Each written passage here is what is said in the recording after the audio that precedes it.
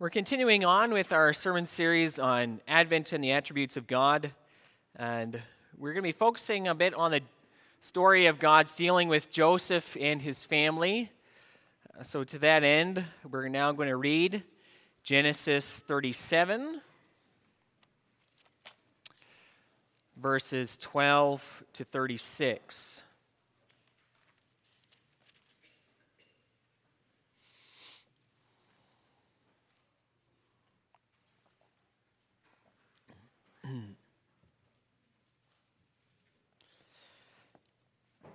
So Genesis 37, 12 to 36, this is about Joseph being sold into slavery by his brothers. Now, his brothers, that's Joseph's brothers, went to pasture their father's flock near Shechem. And Israel said to Joseph, "Are not your brothers pasturing the flock of Shechem? Come, I will send you to them." And he said to him, "Here I am." So he said to him, "Go now, see if it is well with your brothers and with the flock, and bring me word." So he sent him from the valley of Hebron, and he came to Shechem. And a man found him wandering in the fields, and the man asked him, "What are you seeking?" "I'm seeking my brothers," he said. "Tell me, please, where they are pasturing the flock." And the man said, "They have gone away, for I've heard them say, 'Let us go to Dothan.'" So Joseph went after his brothers and found them at Dothan. And they saw him from afar, and before he came near to them, they conspired against him to kill him. And they said to one another, "Here comes this dreamer. Come now, let us kill him and throw him into one of the pits. Then we will say that a fierce animal has devoured him, and we will see what will become of his dreams." But when Reuben heard it, he rescued him out of their hands, saying, "Let us not take his life." And Reuben said to them, "Shed no blood, throw him into this pit here in the wilderness. But do not lay a hand on him, that he might rescue him out of their hand to restore him to his father." So when Joseph came to his brothers, they stripped him of his robe, the robe of many colors that he wore. And they took him and threw him into a pit. The pit was empty, there was no water in it. And then they sat down to eat, and looking up they saw a caravan of Ishmaelites coming from Gilead, and their camels bearing gum, balm, and myrrh on their way to carry it down to Egypt.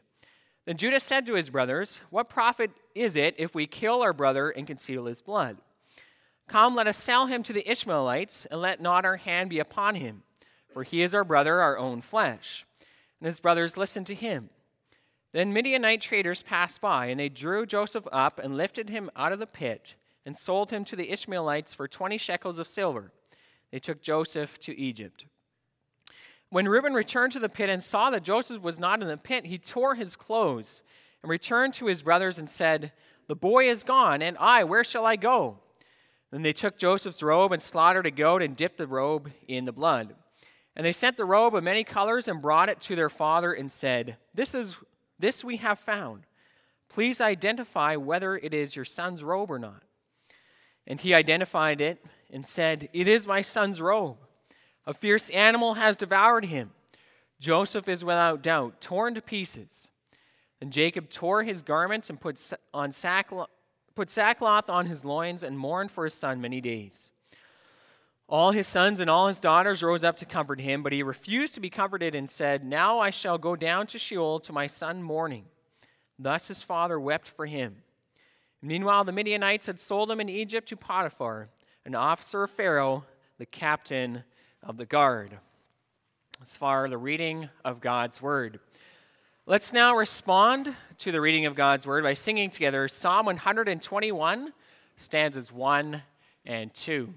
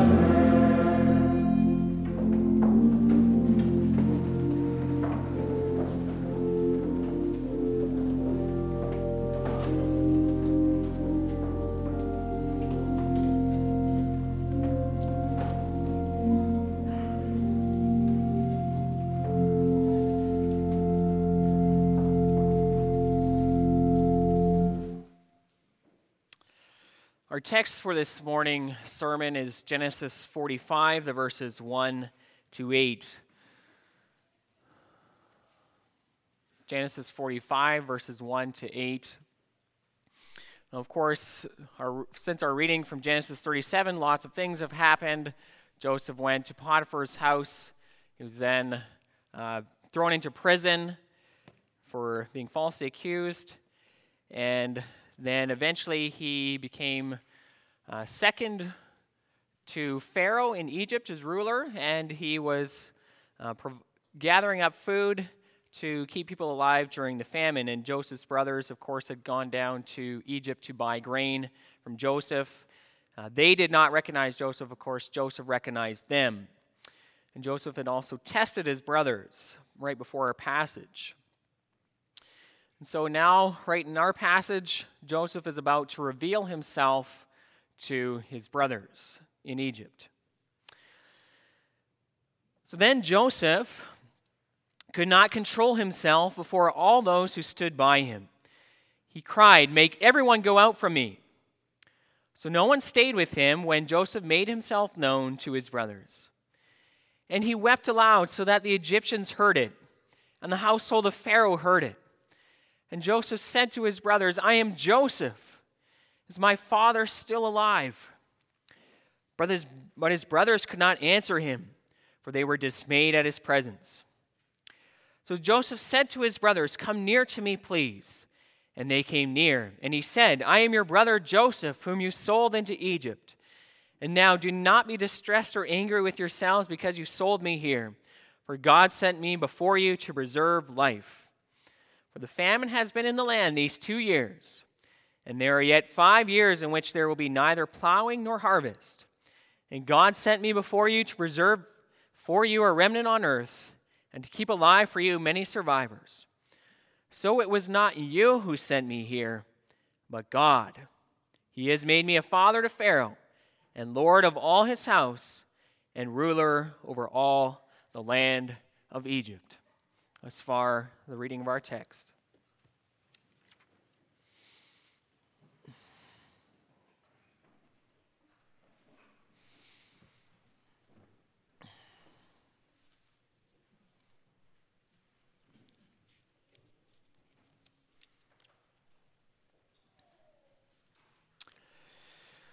Beloved congregation of the Lord Jesus Christ, last week we began our sermon series on Advent and the attributes of God. Now, Advent, of course, is about the coming of the Son of God into the world. This is what we remember on at this time of year. But what we are focusing on in our study is what the coming of the Son of God into the world it tells us about our God, what it reveals to us about our God. And this is a good thing to study, because we want to know our God more. We want to know him so that we would trust him always, always. And that we would serve him more. And that we would love him with all of our heart and want to live for him. Well, this morning we are looking at the coming of God's Son into the world and God's providence. So what is God's providence? Well, Lord's Day 10 puts it well. I'll briefly paraphrase it. God's providence is his almighty and ever-present power, whereby as with his hand he upholds heaven and earth and all creatures, so that nothing comes to us by chance, but by his fatherly hand. His fatherly hand. Why is it important to focus on this? Well, it's because we live in a broken world. There's so much suffering and hardships. There's great trials, there's fears, there's sin, and there's pain. When we go through those hard things, then we might really wonder, can this event in my life really match with the confession that all things in life are sent by God's fatherly hand. Doesn't seem to make any sense when I just look at the bare facts of what I see with my eyes. What we want to see this morning is that the coming of Christ into the world really does mean that all things in life are sent to God's children by God's fatherly hand for their good. And we hope to explore these precious truths this morning from Genesis 45 and God's dealings with Joseph and his family. This morning I preach you God's word under the following theme: Advent and the attributes of God, God's providence. We'll look first of all at the difficulty of God's providence and our hardships in life. God's providence and our hardships in life. And second of all, God's providence and his good purposes for our lives. Now, the first thing we must confess when we talk about God's providence is that it is indeed beyond our complete understanding. Right? Somehow, in some way, God is at work in every event in the world. See, on one level, you have humans working, humans acting. But on a completely different level, you have God working in those same events. And we don't know exactly how that all fits together, but this is the truth of Scripture. And this is the truth Joseph confesses in our text when he says to his brothers, "It was not you who sent me here to Egypt, not you ultimately, but God." We don't know exactly how this works. On one level, Joseph's brothers were acting. On another level, God was acting. But it's the truth of Scripture, and so we're content with that. God is good in his workings in this world. And it's especially the case that we're content with this truth, since this truth is also very comforting. It's comforting because we can go through extreme trials in life where we are utterly perplexed. And you can certainly see that in the story of Joseph. In fact, there's great difficulty for everyone involved here. Think only of Joseph. Yes, it's true that he was not exactly the nicest brother. Think about how he boasted about his dreams to his brothers, about them bowing down to him. But then one day, the trials started. And it was kind of like an explosion in his life that he wasn't prepared for. God led him through extreme hardships. When he went to check on his brothers, as his father asked him to, they plotted against him. And then suddenly, without any warning at all, they turned on him. Something he wasn't expecting. They stripped him of his robes.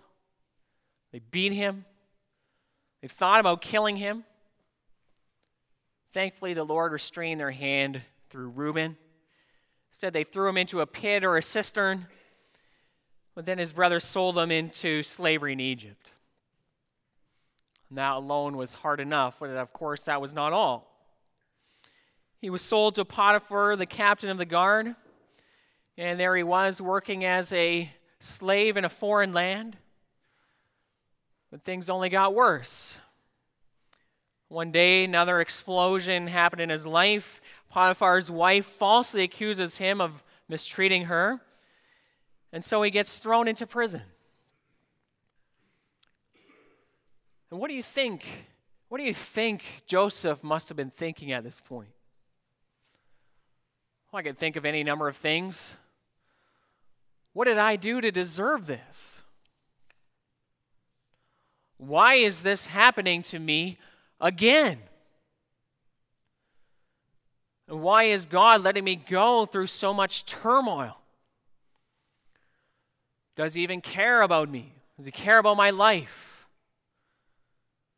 And it is true that God led him through this difficult path.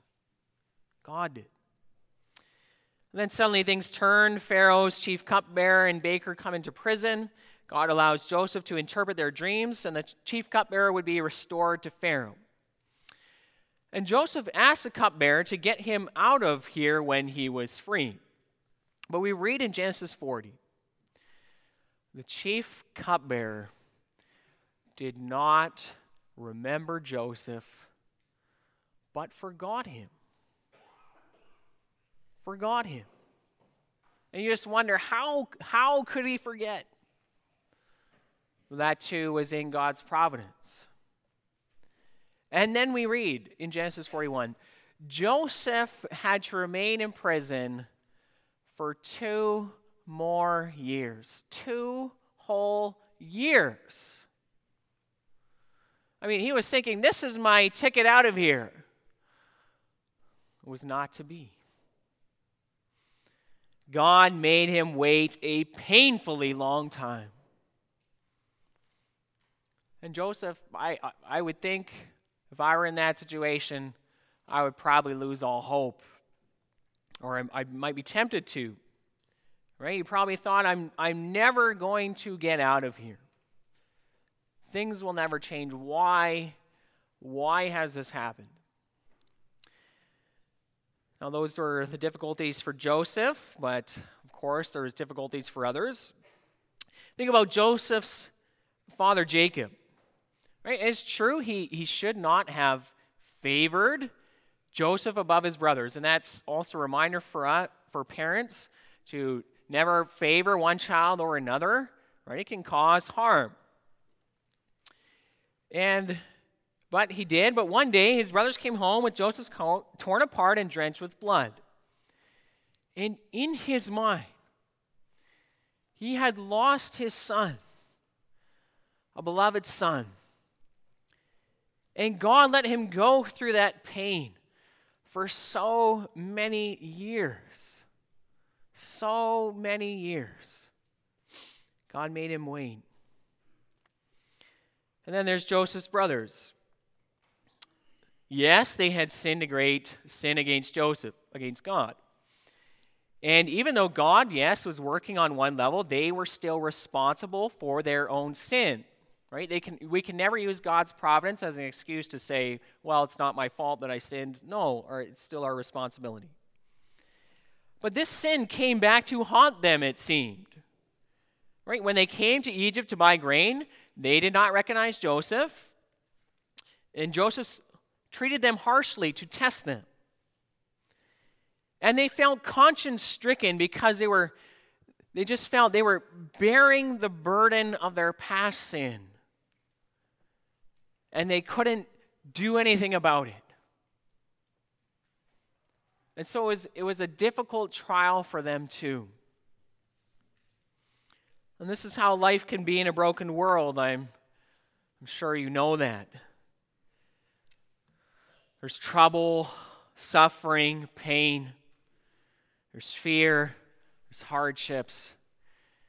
Things that don't seem to make any sense. Things that make us wonder, well, why did God let this happen? Why am I going through this trouble? Why does he seem to be ignoring my pain? And why does it seem at times only to get worse? And that's the difficulty that can come with God's providence at times, beloved. And we can know, though, we're not alone in this. Think only of our Lord Jesus Christ, who God the Son stepped into this world, taking on himself a true human nature. Jesus Christ was a true man. It's true, a person as you are. And as true man, he went through extreme hardships, trials. And the hardships, they began right almost from day one. He was born in a lowly stable of some kind, laid in a manger, and then shortly afterwards, King Herod is out to kill him. And Jesus and his family had to flee to Egypt. This too was in God's providence. And then throughout all his life, he experienced troubles. What does Isaiah 53 say about him? He was a man of sorrows. He was familiar with grief. Familiar. He was despised. He was rejected by men. And of course, there's the worst thing of all. God's providence meant that Jesus Christ, as a true man, had to go to the cross. He had to suffer unthinkable things. And Christ knew it was coming. There was no escaping it. When he suffered as one of us, he knows our hardships. Brings us to our next point. Now, I'm certainly not going to leave you here with that message alone. Definitely not. There is more to this story. There's more to God's providence in this. Remember, we confess that God governs all things so that leaf and blade, fruitful and barren years, food and drink, riches and poverty, indeed, all things come to us by God's fatherly hand. God is a loving Father in the Lord Jesus Christ. We are united to his Son by faith, and God is our loving Father. It can be hard to see that sometimes, can it? Many things in life can make us question that truth. Indeed, sometimes I might wonder that too. And what good can come out of this? This is also why we should study God's providence in light of Advent, the coming of Christ into the world. See, God's providence means he was at work in all of history. Right? And God worked all events in this world to ensure that his Son would be born into the world at the right time. And why? Why did God send his Son into the world? God so loved the world that he gave his only Son, that whoever believes in him should not perish, but have eternal life. Christ went to the cross to make that truth a reality, also for you.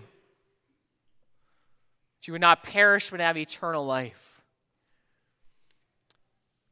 This world can feel like an awful place at times.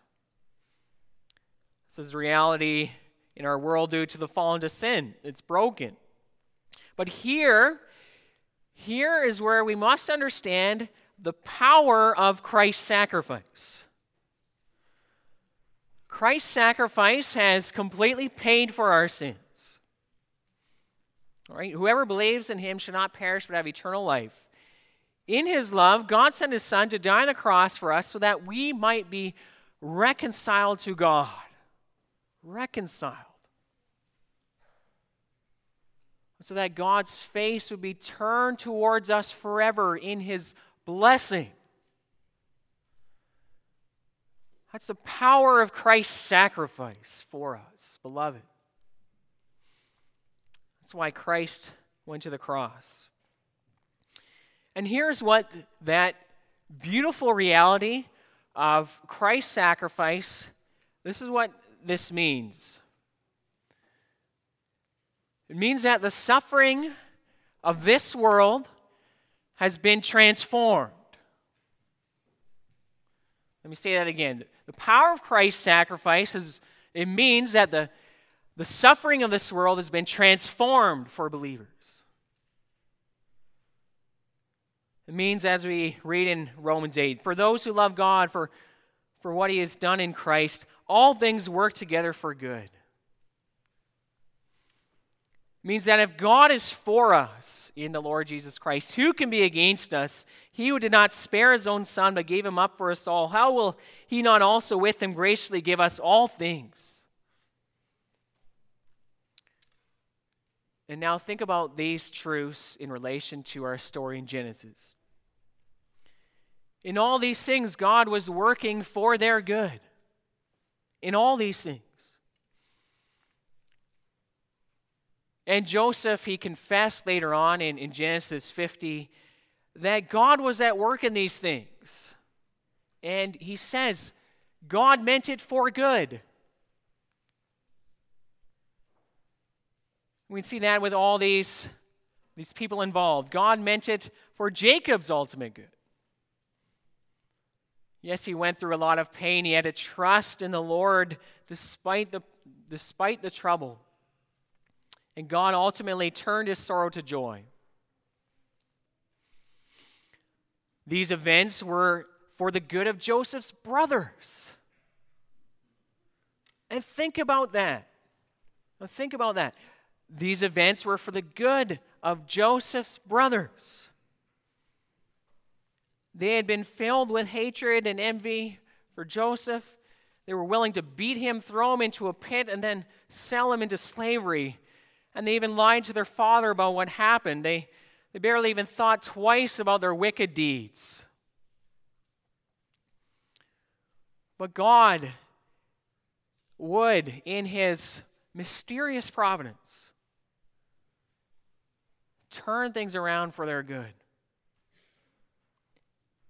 We can see that, first of all, because he would use these events to change them. To change them.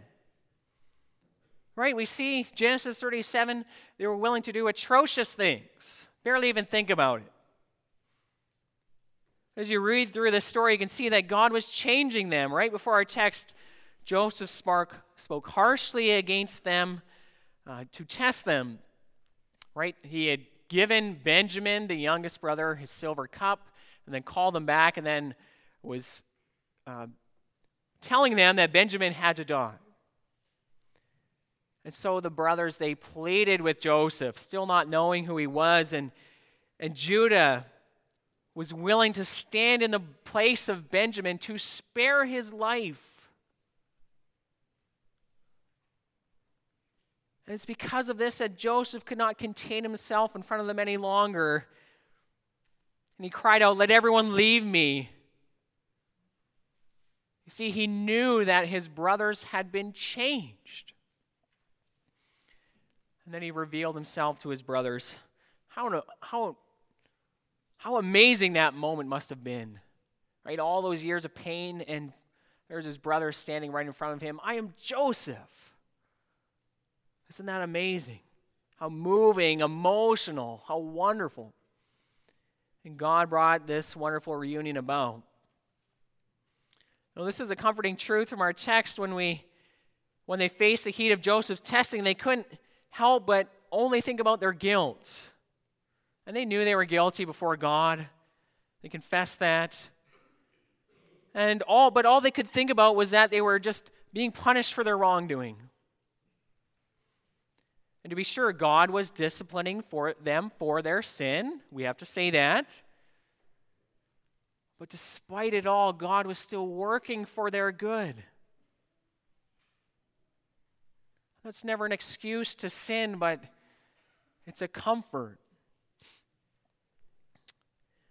And Joseph's brothers were scared, but Joseph reassured them, "Do not be distressed or angry with yourselves because you sold me here, for God sent me before you to preserve your life." And this is the second way God was working for the good of the brothers. God was preserving their lives, giving them food. They meant to get rid of Joseph forever, but God was sending Joseph away to save them. And God also preserved a covenant people for himself and the lives of many others. And of course, God used all these things for Joseph's own good. Joseph went through terrible trials. Abuse, human trafficking, false accusation, imprisonment, you name it. But God had the whole picture in view. God was working. He sent Joseph here to preserve life. And we must not stop there. God was working in these events for your good too, in the lives of Joseph and his brothers. For your good too. Why do I say that? Well, God did not only have in mind Joseph and his family when he worked these events. He also had in mind your good in this story. And I say that because of Romans 15, verse 4. Whatever was written in former days was written for our instruction, that through the endurance and through the encouragement of the Scriptures, we might have hope. And that includes this story. It was written down for your benefit. God wants you to be encouraged. He wants you to have hope. Now, how does he use this story for our good? Well, first of all, he uses it to show us that Jesus Christ is the Savior of the world. And I want you to see something interesting about the stories of Joseph and the Lord Jesus Christ. You know, in many ways, they are very similar. Joseph's own brothers were filled with hatred against Joseph. They conspired against him. They beat him. A similar thing happened to the Lord Jesus. Some of his own people, you could say his own brothers, hated him. They conspired against him. They plotted his death. And they, however, went all the way, crucifying him on a cross. Joseph was raised out of the pit, eventually made ruler in Egypt. Pharaoh delighted in Joseph and exalted him. Gave Joseph his signet ring, put a gold chain around his neck, made Joseph ruler underneath him. Joseph was in charge of all the kingdom. We see similar things in the life of Christ. Though he was put into the grave, he was raised from the dead. God delighted in him. He was exalted at God's right hand. He was made king of the world. Christ is in charge of the whole world. And when Joseph was ruler in Egypt, the entire world came to him to buy bread to preserve their lives so that they would not perish. And Christ now is on the throne in heaven. People from every nation are coming to him. Coming him to find the bread of life. He gives himself for the life of the world that you would not perish but have eternal life. Christ said in John 6, "I'm the bread of life. If anyone eats of this bread, he will live forever." God sent his Son in this world to suffer many terrible things, even God's punishment for our sins. But he made him suffer those things so that he could set Christ at his right hand. And by being at God's right hand, Christ would save many people in this world, give them eternal life, give you eternal life. You will never perish in him. In Christ, God is your Father. And so you can be sure that all things in life are sent to you by God's fatherly hand. You can be sure that all things are working for your good in Christ. I know it can be hard to believe that when you focus on your distress in life. It can create doubt in your mind. But God is telling you, trust my word. Trust my promises in Jesus Christ. Hold on to me. His promises are yes and amen in the Lord Jesus. Now, God is not promising you that you will be able to see exactly how things work out for your good. Right? The people in this story, they could see how things were working for their good when that reunion happened. And it's amazing how things all work together. But I don't know how the trouble and the sorrow and distress you face in your life will be worked out in this life. When we are in heaven, when we are finally in heaven with the Lord, then we will understand. And at that time, we will always, always be with the Lord. We will always praise him. And we will always be filled with perfect joy and perfect peace. And nothing will ever be able to spoil that again. You may spill very many tears in this life. And at the end of it all, God, who is your Father in Christ Jesus, will say to you, "Come near, my child, and I will wipe away every tear from your eye. Amen.